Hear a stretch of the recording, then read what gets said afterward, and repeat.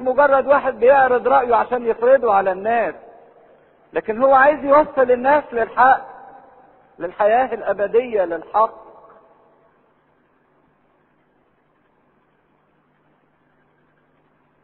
عشان كده المسيح كان بيجادل معاهم من أجل الحب، من أجل الخير، مش من أجل الانتصار أو إن هو يقول لهم اديكوا طلعتوا ولا حاجة قدامي.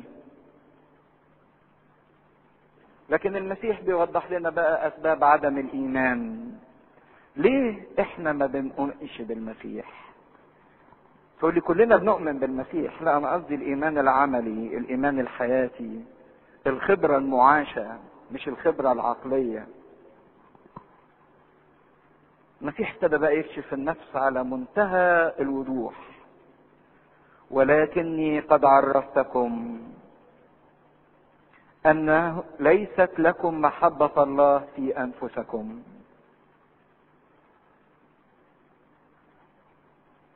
عدم المحبة. لو كنا بنحب المسيح فعلا شخصيا في محبة وعلاقة حقيقية، لكن صدقنا فيه وعقيدتنا بيه وتمسكنا بيه تمسك حقيقي. لكن هو المشكلة ان احنا ما بنحبش ربنا فعلا، عشان كده ملناش علاقة ثابتة بيه، ملناش عمق في كلمته وفي رؤية ليه.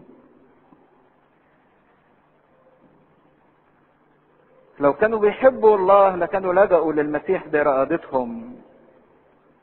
انا مش عاوز لاني خالي من المحبة، مش لاني مش قادر، لاني خالي من المحبة. انا متراخي في الحياة الروحية وبفضل راحتي ومزاجي وبفضل تكاسلي، مش لاني مش عاوز او لاني مش قادر، بل لاني خالي من المحبة، عشان كده مفيش ارادة. لكن المسيح بيقول عرفتكم. عرفتكم يعني ايه؟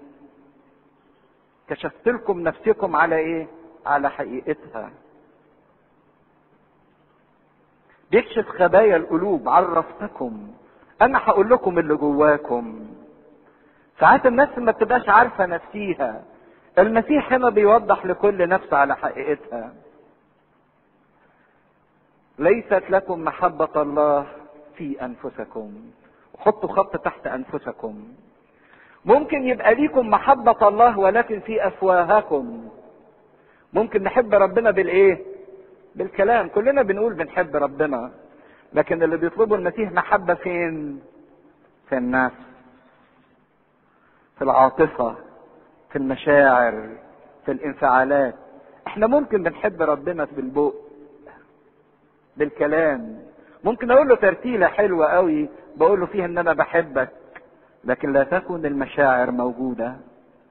وهنا المسيح بيكشف النفس على حقيقتها، ان النفس خالية من المحبة. هذا الشعب يكرمني بشفتيه، اما قلبه فمبتعد بعيدا عني كل الايه؟ كل البعد. المسيح فحص الناس فوجدها خالية من المحبة، عشان كده ملهاش ارادة، ارادتها ميتة، عشان كده ملهاش حياة. تاني سبب بيحطه، اول سبب خلو الانسان من المحبة. طب وازاي يا رب انا اجيب المحبة دهيت؟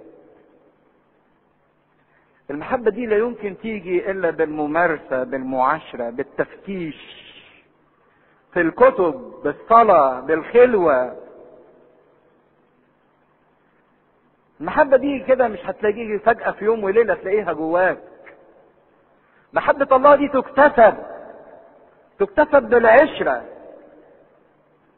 على قد ما انت بتبذل مجهود في قرايتك في الكتاب المقدس بالتفتيش اللي اتكلمنا عنه، وعلى قد ما بتدي من وقت ومن راحة ومن مزاج، على قد ما المحبة دي بتتولد في القلب. لكن ازاي يدوا ربنا؟ وازاي الانسان يدي ربنا والانسان حاطط هدف تاني قدامه؟ انا قد اتيت باسم ابي ولستم تقبلونني، وان اتى اخر باسم نفسه فذلك تقبلونه. كيف تقدرون ان تؤمنوا وأنتم تقبلون مجدا بعضكم من بعض، والمجد الذي من الإله الواحد لستم تطلبونه. أنا قد أتيت باسم أبي.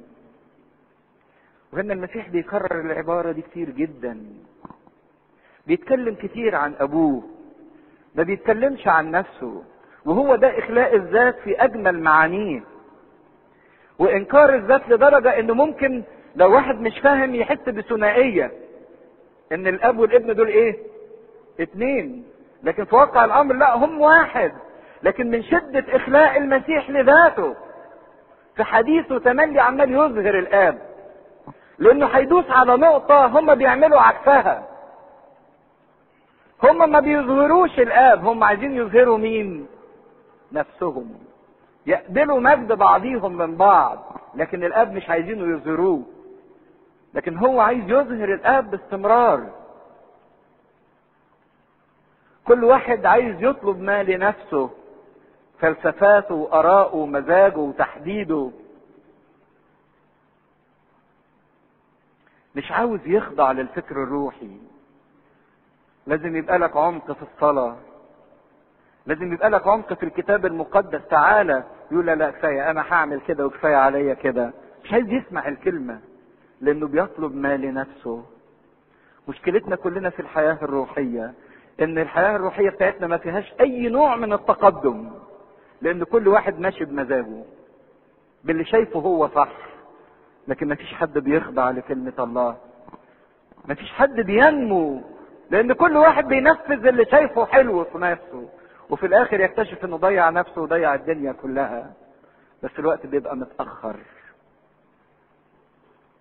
إن أتى آخر باسم نفسه فذلك تقبلونه. كيف تقدرون أن تؤمنوا وأنتم تقبلوا مجدا بعضكم من بعض، لكن مجد الإله الوحيد لستم تطلبونه. مشكلة الإنسان اللي بيطلب تمجيد ذاته باستمرار، آراءه وفلسفاته، راحته ومزاجه الشخصي، واللي هو عايزه وشايفه إن هو صح ويعيش بيه بس. تقبل مجد ربنا ازاي إذا كنت بتطلب مجد نفسك ومزاجك الشخصي؟ لا يمكن تصل إليه. على الناس ان هم يختاروا بين حاجتين وما بينهمش فصال، بين مجد الله ومجد انفسهم. انت هتفضل مجد ربنا حتى لو كان على حساب راحتك ومزاجك الشخصي ومتعتك، ولا هتفضل مزاجك وراحتك الشخصية على مجد الله في حياتك؟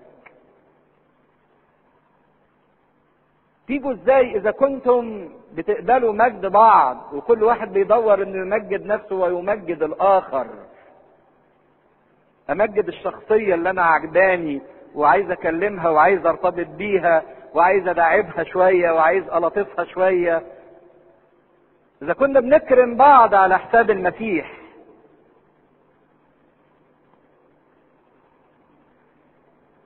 الانسان اللي بيقبل مجد من الناس هو الانسان اللي بيرضي نفسه ثم يرضي الاخرين، وبعدين في اخر الكل يرضي الله.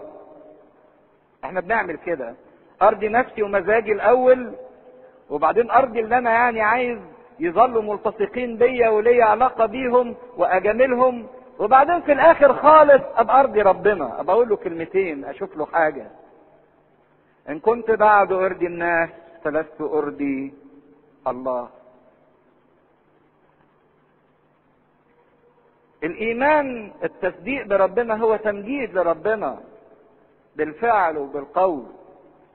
اذا انشغل الانسان بتمجيد النفس وبتمجيد الاخرين، على طول ضعفت قوة تمجيد الله في حياته. اذا كان انسان مشغول بمزاجه وبرغباته الشخصية او بالاخرين اللي حواليه فقط، يضعف تمجيد الله والايمان بالله في حياة الانسان. لكن لابد ان يكون الترتيب الله الاول والاخرين ثانية ثم انا ثالثة. كيف تقدرون ان تؤمنوا؟ يجي لكم ايمان ازاي اذا كان الانسان بيدور على مزاجه ومتعته الشخصية ومش قادر يبص لحياته الابدية وعلاقته بالله؟ لا تظنوا اني اشكوكم الى الاب، يوجد الذي يشكوكم وهو موسى الذي عليه رجاءكم. المسيح هنا في حديثه الجميل جدا وفي اتضاعه الجميل جدا ومحبته العجيبة بيقرأ أفكار اللي قدامه. يعني معنى كده ان احنا وحشين جدا وانت هتشتكي علينا وهتبقى ضدنا؟ المسيح يقول لهم لا، انا وظيفتي مش ان انا اشتكي، لا تظنوا اني اشكوكم. انا جيت كمصالح كشفيع، لا اشكو احد. المسيح مش عايز يشتكي حد، لكن المسيح بينظر نظرة حزينة جدا لكل نفس مش قادرة تقبل وتفهم عمله. يوجد من يشكوكم. احال القضية كلها للناموس اللي هم متمسكين بيه. مش انتم متمسكين بالناموس؟ انا مش هشكوكم، اللي انتم متمسكين بيه هو اللي هيشكوكم. موسى الذي عليه رجاءكم. بتصرفهم المعادي لشخص المسيح وفي نفس الوقت بتمسكهم الشكلي بناموس موسى وقعوا في تناقض عجيب جدا. لان موسى كتب عن المسيح وموسى شهد للمسيح، وشفنا في تثنية 18 نبيا مثلي من وسط اخوتكم يقيم لكم الرب له تسمعون وتكون كل نفس لا تسمع له تقطع من شعبها. اذا كان موسى شهد وكل اصفار موسى الخمسة العهد القديم، الاصفار الاولانية التكوين والخروج والعدد واللاويين والتثنية زي ما درسناهم وشفنا انها مليانة كلها رموز وشهادات عن شخص المسيح. لان العهد القديم كان كله عبارة عن ايه؟ اما رموز، والرموز دي كلها كانت ترمز للمسيح، اما نبوات كلام، والكلام النبوات دي كلها بيتنبأ عن المسيح، واما شخصيات، وكل شخصية ظهرت في العهد القديم كانت رمز لمين؟ للمسيح. شفت الرموز العليقة كانت ترمز لتجسد الابن، خروف الفصح يرمز للمسيح. النبوات هوذا العذراء تحبل وتلد ابنا ويدعى اسمه عمانوئيل الذي تفسيره الله معنا، بتشهد للمسيح. الشخصيات اللي ظهرت ابراهيم، اسحاق، يهوشع الكاهن، موسى، داوود، يشوع ابن نون، واحنا بندرس في العهد القديم كل شخصية كانت ترمز للمسيح. اذا الناموس يشهد للمسيح وانتم متمسكين بالناموس لكن رافضيني، يبقى اذا القضية بتاعتكم فيها مشكلة. يوجد من يشكوكم موسى الذي عليه رجاءكم. اصعب حاجة ان يبقى رجاء الانسان هو اللي ايه؟ هيشتكي. اللي انت حاطط عليه املك واللي انت حاطط عليه رجائك هو اللي هيقف ضدك. ده اصعب شيء، ان يتحول الرجاء اللي ليا الى شكوى ضدي. خلاص ضاع، يبقى فاضل ايه؟ اذا كان كلمة رجاء يعني هوب يعني حاجة ايه؟ انا متعلق بيها وهي يعني امنيتي اللي فيها خلاصي. اذا كانت الحاجة دي تحولت الى شكوى ايه؟ ضدي. اذا تحول موسى الى ضدهم، لانكم لو كنتم تصدقون موسى لكنتم تصدقونني لانه هو كتب عني. ابتدى المسيح يكلمهم بقى بصيغة مباشرة. موسى كتب عني وانتوا عندكم كل هذه الرموز وكل هذه الاشارات وكل هذه الاقوال، وانتم حفظة الناموس. فان كنتم لستم تصدقون كتب ذاك فكيف تصدقون كلامي؟ كنتم مش مصدقين موسى بقى يبقى هتصدقوني ازاي؟ وهنا المسيح حول عليهم القضية وكسب القضية هو. هم كانوا جايين يحاكموا المسيح ان هو كسر الايه؟ السبت وكسر الناموس، لانه قوم الانسان المخلع في يوم السبت. طلعت القضية ان هم اللي عندهم الناموس هم اللي كسرين الايه؟ الناموس، لانهم ما قدروش يوصلوا بالناموس الى المسيح. زي ما بيقول معلمنا بولس ان الناموس مؤدبنا الى المسيح، ان الناموس هو اللي بياخدنا من ايدينا لحد ما يوصلنا الى المسيح. وهنا المسيح بقى بيقدم دعواه ضد حفظة الناموس، اللي المفروض ان هم اللي يكونوا عارفين واللي هم متمتعين بعمل ربنا، للأسف ما قدروش يوصلوا. فتشوا الكتب، لكن فتشوها بطريقة جديدة تعطي حياة، ببحث وبتدقيق وباهتمام، بتعب، بمثابرة، بضغط على الذات. فتشوا علشان تقدروا توصلوا، لأن من غير الكتب مفيش حياة أبدية. من غير الكتاب المقدس ما يكون ليك في عمق، مفيش حياة أبدية. تبعه جمع كثير لأنهم أبصروا آياته التي كان يصنعها في المرضى. فصعد يسوع إلى جبل وجلس هناك مع تلاميذه. وكان الفصح عيد اليهود قريبا. فرفع يسوع عينيه ونظر أن جمعا كثيرا مقبلا إليه، فقال لفيلبس: من أين نبتاع خبزا ليأكل هؤلاء؟ وإنما قال هذا ليمتحنه، لأنه هو علم ما هو مزمع أن يفعل. أجابه فيلبس: لا يكفيهم خبز ب200 دينار ليأخذ كل واحد منهم شيئا يسيرا. قال له واحد من التلاميذ وهو اندراوس أخو سمعان بطرس: هنا غلام معه 5 أرغفة شعير وسمكتان، ولكن ما هذا لمثل هؤلاء؟ فقال يسوع: اجعلوا الناس يتكئون. وكان في المكان عشب كثير. فاتكأ الرجال وعددهم نحو 5000. وأخذ يسوع الأرغفة وشكر ووزع على التلاميذ، والتلاميذ أعطوا المتكئين، وكذلك من السمكتين بقدر ما شاءوا. فلما شبعوا قال لتلاميذه: اجمعوا الكسر الفاضلة لكي لا يضيع شيئا. فجمعوا وملأوا 12 قفة من الكسر من 5 أرغفة الشعير التي فضلت عن الآكلين. فلما رأى يسوع لما رأى الناس الآية التي صنعها يسوع، قالوا: هذا هو بالحقيقة النبي الآتي إلى العالم. وأما يسوع فإذ علم أنهم مزمعون أن يأتوا ليختطفوه وليجعلوه ملكا، انصرف أيضا إلى الجبل وحده. ولما كان المساء نزل تلاميذه إلى البحر، فدخلوا السفينة وكانوا يذهبون إلى عبر البحر إلى كفر ناحوم.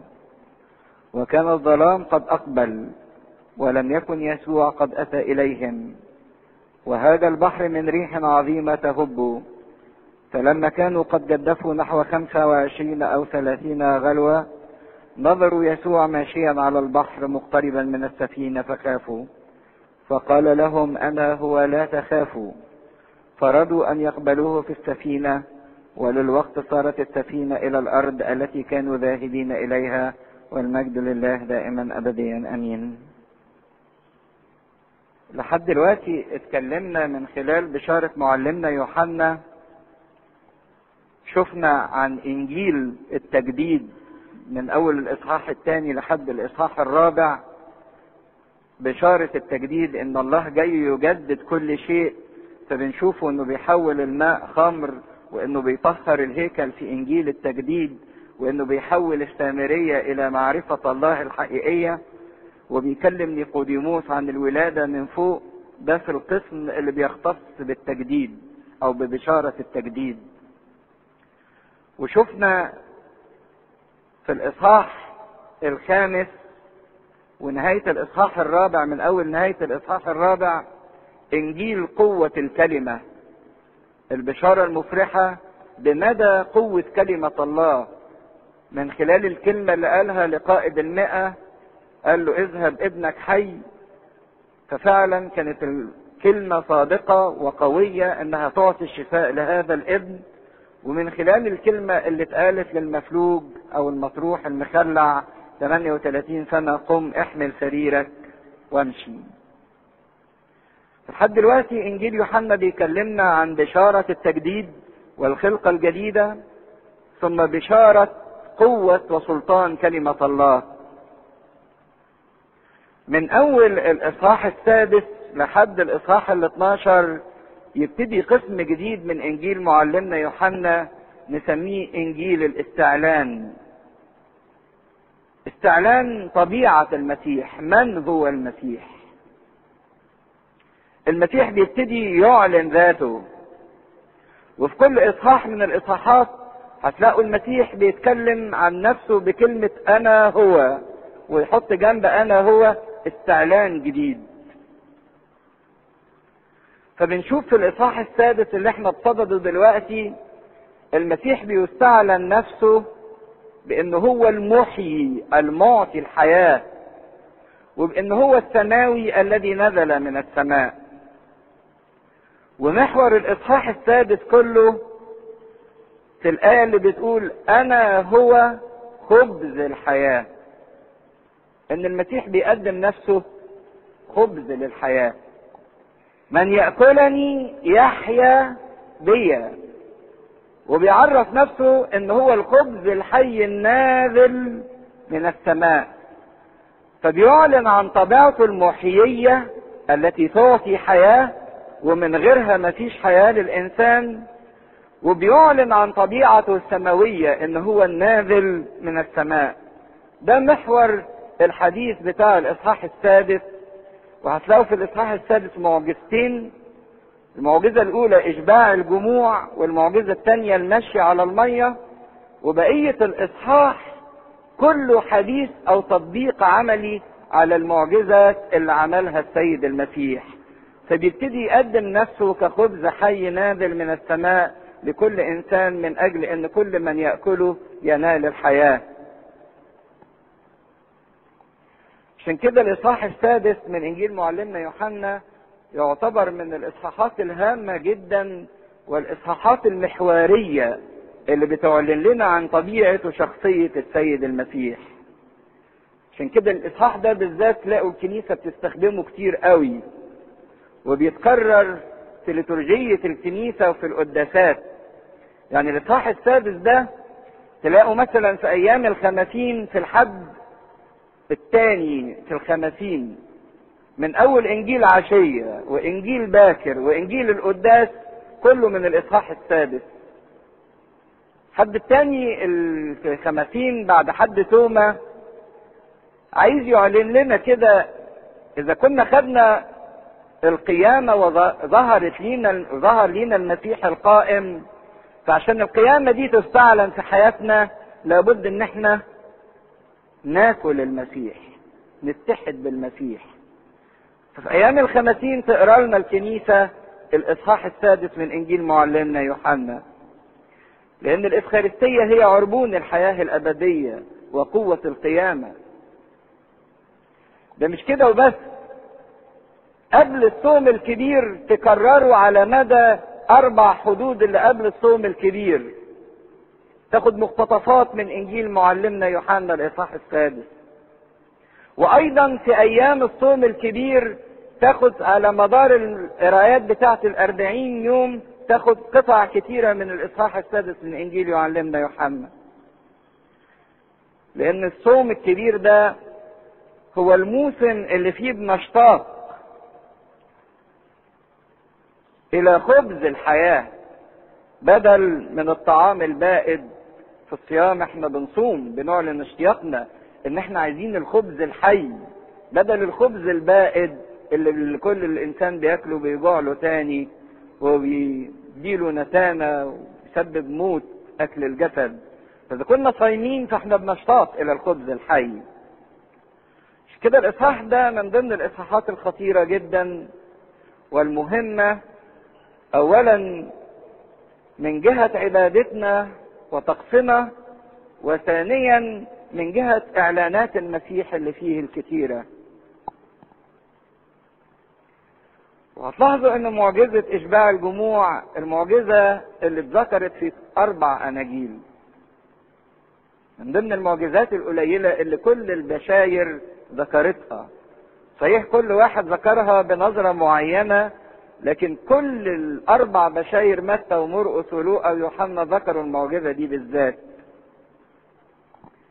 لكن معلمنا يوحنا لما جه يكتبها ما كتبهاش عشان يظهرها انها معجزة، عمل عجيب المسيح عمله، او علشان يبين تأثيرها على الناس، ان الناس لما شافت المعجزة دي اتبسطت وصدقت وامنت. ما كتبهاش من الزاوية دي، لا كزاوية انها معجزة ولا على تأثيرها من جهة ايمان الناس، لكن كتبها من زاوية جميلة جدا، ان المعجزة دي تشير الى من هو المسيح. مين هو المسيح؟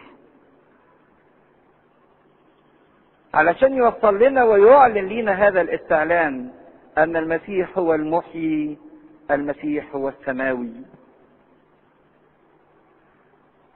عشان كده مش اهمية المعجزة في ان شوية ناس كانوا جعانين والمسيح اكلهم من شوية حاجات صغيرة، انهم بعد ما اكلوا رجعوا جاعوا تاني يوم قعدوا يدوروا عليه علشان ياكلهم مرة تانية. لكن اللي عايز يظهره معلمنا يوحنا من هذه المعجزة، وده اللي احنا لازم نوصل له، سر الشبع الفائض والفائق الذي لا ينتهي اللي موجود في شخص المسيح. سر الشبع، كيف يشبع، مش مجرد انه يشبع فقط، ولكن يمتلئ بفيض عجيب من المسيح المحيي. وليس شبع الجسد فقط، ولكن شبع النفس والروح، شبع الكيان كله. فهنا يوحنا بيكشف لنا وبيعلن لنا عن سر المسيح المشبع. كأن العمل اللي عمله السيد المسيح في توزيع الأكل على الجموع المتكئة كان بمثابة عمل إلهي غير منظور، ابتدى المسيح يعمله، وهو ده عمله على الدوام. سر الفيض وسر الملء وسر الشبع وسر السرور.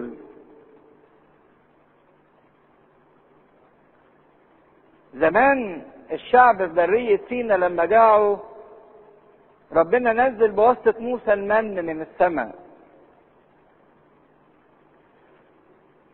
فجه المسيح هنا بقى مش يدي للناس لقمة او يديهم شوية من، ولكن يعلن هذه المعجزة في نفسه، انه بيقدم نفسه خبزة للشبع. انا هو الخبز الحي النازل من السماء، انا هو خبز الحياة. مش بيديهم لقمة عيش، لكن بيقدم لهم نفسه كخبزة.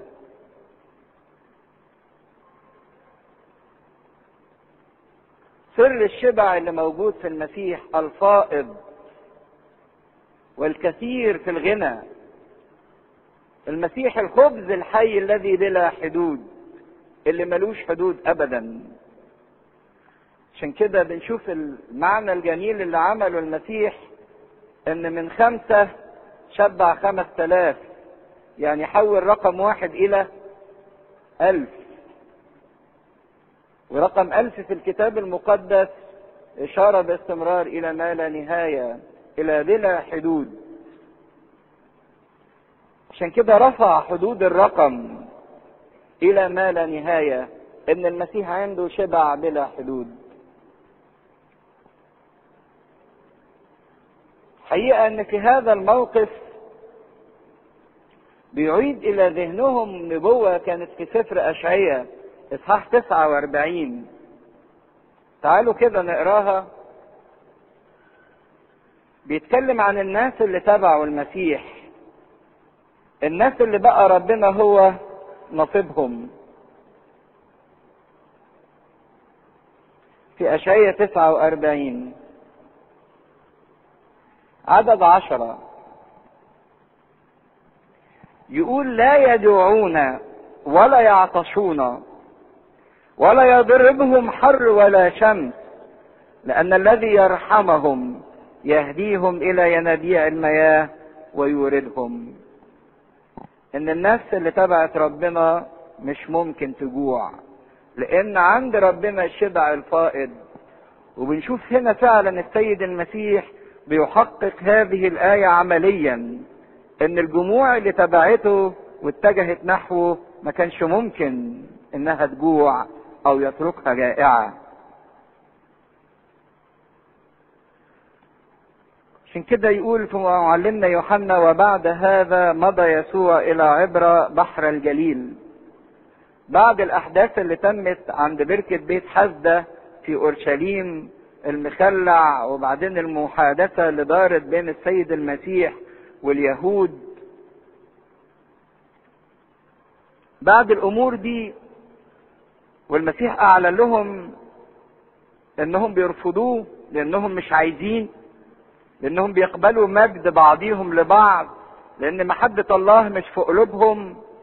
وبعدين طرح لهم القضية: إن أنا مش هشكوكم ولكن يوجد من يشكوكم، موسى اللي عليه رجاءكم. بعد ما قطع معاهم بالكلمة دهيت ساب لهم أورشليم خالص واتجه ناحية الجليل. مضى يسوع إلى عبر بحر الجليل، انتقل من الجنوب إلى الشمال. والفترة دي اللي بيتكلم عنها في آية واحدة معلمنا يوحنا استغرقت تقريبا سنة كاملة من سنين خدمة المسيح. السنة اللي فيها قعد المسيح في منطقة كفر ناحوم في الجليل، وفيها شفى مرضى كثيرين وعمل معجزات عظيمة، وفيها اختار التلاميذ وارسلهم الارسالية لكل قرية ومدينة يبشروا فيها. وفي هذا الوقت ايضا كان يوحنا المعمدان مات. الفترة دي كلها استغرقت حوالي سنة. الى عبر بحر الجليل وهو بحر طبرية، وده كان موجود وما زال لحد دلوقتي طبعا موجود في شمال اسرائيل، معروف بثلاث اسامي: بحر الجليل او بحر طبرية او بحر جيناصار. دول الثلاث اسامي بتاع هذا البحر. بحر طبرية لان في سلطان اسمه تيباريوس قيصر بنى مدينة اسمها طبرية على البحر دهوت. وبحيرة جيناصار هو نفس الاسم اللي بيذكره لنا معلمنا مرقس. وكان المسيح مرتبط في حياته كتير جدا بوجوده ناحية القرب من هذا البحر، والتلاميذ كانوا صيادين ايضا في هذا البحر. يقول: وتبعه جمع كثير لانهم ابصروا اياته التي كان يصنعها في المرضى. كان في الوقت اعادوا في كفر ناحوم عمل معجزات كتيرة جدا جدا، لدرجة ان ناس كتيرة تبعته، وكانت باستمرار بتترقب اخباره وتحركاته وبتمشي وراه. بس كل المعجزات اللي شافتها لحد دلوقتي كانت تختص بايه؟ بشفاء المرضى بسلطان المسيح على الجسد. ده كل اللي شافوه. لكن هيبتدي المسيح يعلن لهم معجزة من طبيعة جديدة، من شكل جديد. وكان في هذا الوقت زي ما بيقول: فصعد يسوع الى جبل وجلس هناك مع تلاميذه، وكان الفصح عيد اليهود قريبا. يعني عيد الفصح قرب، فكانت الجموع ابتدت تتجمع. الناس اللي موجودة في الجليل ابتدت تتجمع عشان تاخد الطريق للنزول الى اورشليم. كانوا بيسلكوا بطريق بحر طبرية، ينتقلوا غربا من الغرب الى الشرق، وبعدين ينزلوا وبعد كده يعبروا نهر الاردن عشان يتجنبوا المرور بالسامرة. فناس جموع كتيرة في هذا الوقت كانت ابتدت تتجمع عشان كانوا بيسيروا ويسافروا لأورشليم افواج افواج، يسلوا بعض ويسندوا بعض ويحافظوا على بعض من اخطار الطريق. فكانوا بيسافروا كل سنة في عيد الفصح لأورشليم جماعات كتيرة مع بعضيها، وكانوا منتظرين ان المسيح ينزل معاهم. ما حبوش ان هم يروحوا لوحديهم، لكن كانوا عايزين ياخدوا المسيح معاهم. وفي الوقت ده كان المسيح في حتة اسمها بيت صيدا اللي هي شرق بحر الجليل. المكان ده اللي صنع فيه المسيح المعجزة، والحتة اللي صنع فيها المعجزة بالظبط اسمها دلوقتي أرض البطيحة، وفيها كنيسة جميلة جدا موجودة لحد دلوقتي اسمها كنيسة الخمس خبزات والسمكتين، موجودة لحد الآن.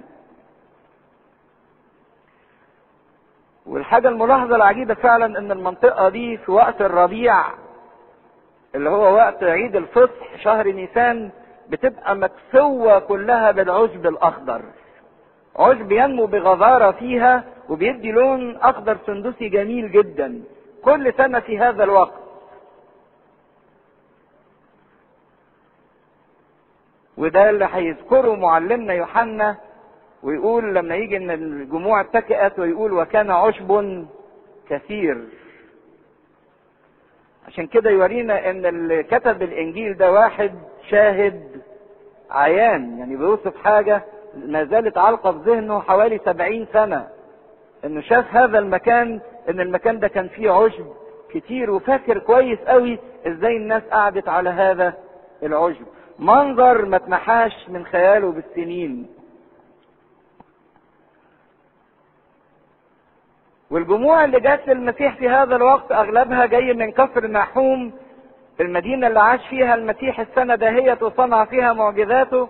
وكفر نحوم تبعد عن هذا المكان حوالي 9 أميال، يعني ماشي 2 ساعة على الرجلين. فكانوا ماشيين مشوار تمام يعني. فصعد يسوع إلى جبل وجلس هناك مع تلاميذه. وبردك يوحنا فاكر المنظر كويس ان في هذا الوقت انهم طلعوا جبل والمسيح كان فوق هذا الجبل. هو ما بيقولش دي اعتباطا، لا، ده بيقولها لهدف معين هيظهر بعد شوية، ان المسيح كان قاعد على جبل لما عمل هذه المعجزة. وبردك بيتذكر كويس وبيكتب وكان الفصح عيد اليهود قريبا. بيؤرخ هذه المعجزة بان المعجزة دي كانت قبل عيد الفصح مباشرة، لانه عايز يربط كويس ما بين المعجزة دي وما بين الفصح.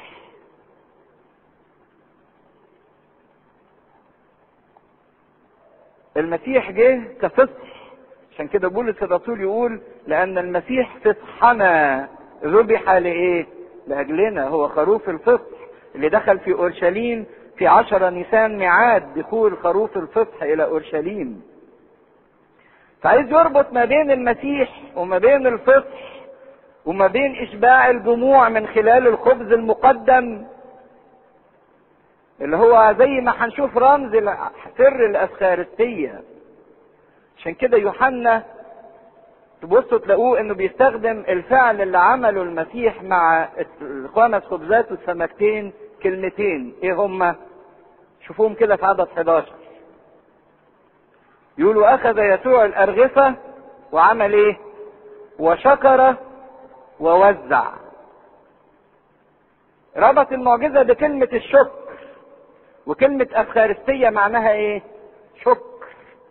سر الافخارستية ده بنسميه سر الشكر. والافخارستية عبارة عن ايه؟ شكر وتوزيع. ده نفس العبارة اللي استعملها معلمنا يوحنا. عايز يربط بين الخبز المكسور اللي شكر عليه الرب وباركه وبس في قوة روحية للإشباع، فأشبع الجموع. عايز يربط هذا الخبز بالإفخارستية اللي هي جسد المسيح اللي معطى لإشباع الإنسان، المعطى لحياة الإنسان الأبدية.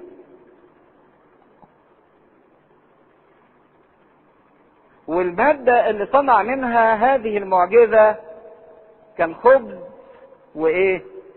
وسمك. الخبز ده نفس الكلمة اللي قالها المسيح على نفسه، الخبز ده قوام الحياة. يعني الواحد لما يقول انا طالع اشتغل، يقول انا طالع ادور على لقمة عيشي. الخبز ده اللي بيدي للانسان حياة، اللي بيخليه يعيش. فالخبز ده رمز للمسيح، الخبز اللي يعطي الانسان حياة، مش بس حياة على الارض ولكن حياة ابدية. طب والسمكة؟ عارفين ان رمز السمكة بالذات كان تعني المسيح. في الكنيسة الاولى المسيحية كانت تهمة، مش بس دينية ولكن تهمة امنية، لان نيرون لما حرق روما، لانه كان عايز يعيد بناء روما مرة تانية، كانت روما حاجة عشوائية كده ملخبطة، فراح حرقها كلها، وراح مرفق تهمة الحريق دي لمين؟ للمسيحيين. عشان كده بتولد تجاه المسيحيين كراهية، وكان اي واحد يقول انه مسيحي خطر، لانه المفروض انه يلقى في السجن. فكان المسيحيين يتعرفوا على بعض، مش يقولوا انا مسيحي، يتعرفوا على بعض، يعرف ده مسيحي من ده بانه يرسموا لبعض علامة السمكة. لو رسم علامة السمكة او حاطط على بيته علامة السمكة، ده سر متفاهم ما بين المسيحيين ان هم ينتموا للمسيح. لان كلمة سمكة باليونانية اخسوس، الحروف بتاعتها هي اول كلمات باليوناني ايثوس بخريستوس، اللي هي معناها يسوع المسيح ابن الله مخلص. اول حرف من كلمة اخسوس، كل حرف من الحروف دي بيبتدي بالكلمة دهية، يسوع المسيح ابن الله مخلص. ايثوس بخريستوس يوتيوس سوتير، اللي احنا في قريب كتير جدا ما بين القبطي وما بين اليوناني. ولحد دلوقتي بره تشوفوا كده ان الناس بتحط علامة السمكة على العربيات بتاعتها، اللي عايز يقول ان انا مسيحي بيحط علامة السمكة. فالسمكة بتشير الى يسوع المسيح ابن الله المخلص. فالاثنين مرتبطين جدا بشخص المسيح، الخبز والسمكة. لكن كان المسيح بقى من خلال المعجزة دهيت عايز يستعلن نفسه كمحيي، مش على مستوى موسى، لكن حاجة اعظم من موسى بكتير. ان عهد موسى كان مؤسس على الشبع والمسرة المادية، اكلهم وشربهم، ووعد بميراث ارضي، ارض تفيض لبن وعسل. لكن عايز يقول لهم بقى ان المسرة المادية والشبع المادي والارض التي تفيض لبن وعسل انتهى ميعادها وانتهى زمنها، وفي حاجة احلى من كده، ان الانسان يعيش بقى في حدود، يعيش في حياة الروح التي بلا حدود، حياة الشبع التي بلا حدود، ينتقل من المسرة والشبع الارضي الى الشبع والسرور الروحي. فالمسيح بيقدم نفسه سر الشبع الالهي للحياة الابدية، وعايز ينقل فكر اليهود من انتظارهم لمسيا يجي ليهم هم جماعة اليهود فقد الشعب المحدود، ويعيد الملك لإسرائيل ويحرر شعب إسرائيل من عبودية الرومان، ينقلهم بقى إلى حقيقة المسيح الإلهية المسيح المخلص ليس من عبودية خارجية مظهرية، ولكن اللي بيحرر الانسان من كل عبودية داخلية، من كل شيء بيستعبد الانسان من جوه وينقله الى حرية مجد اولاد الله. كانوا عايزين محرر مخلص من العبودية الخارجية، لكن المسيح عايز ينقلهم لا، ده الاهم ان الانسان يتحرر من جوه من انه يتحرر من بره. يقول وكان الفصح عيد اليهود قريبا. وربط الفصح هنا بمين؟ باليهود. الفصح ده عيد لليهود.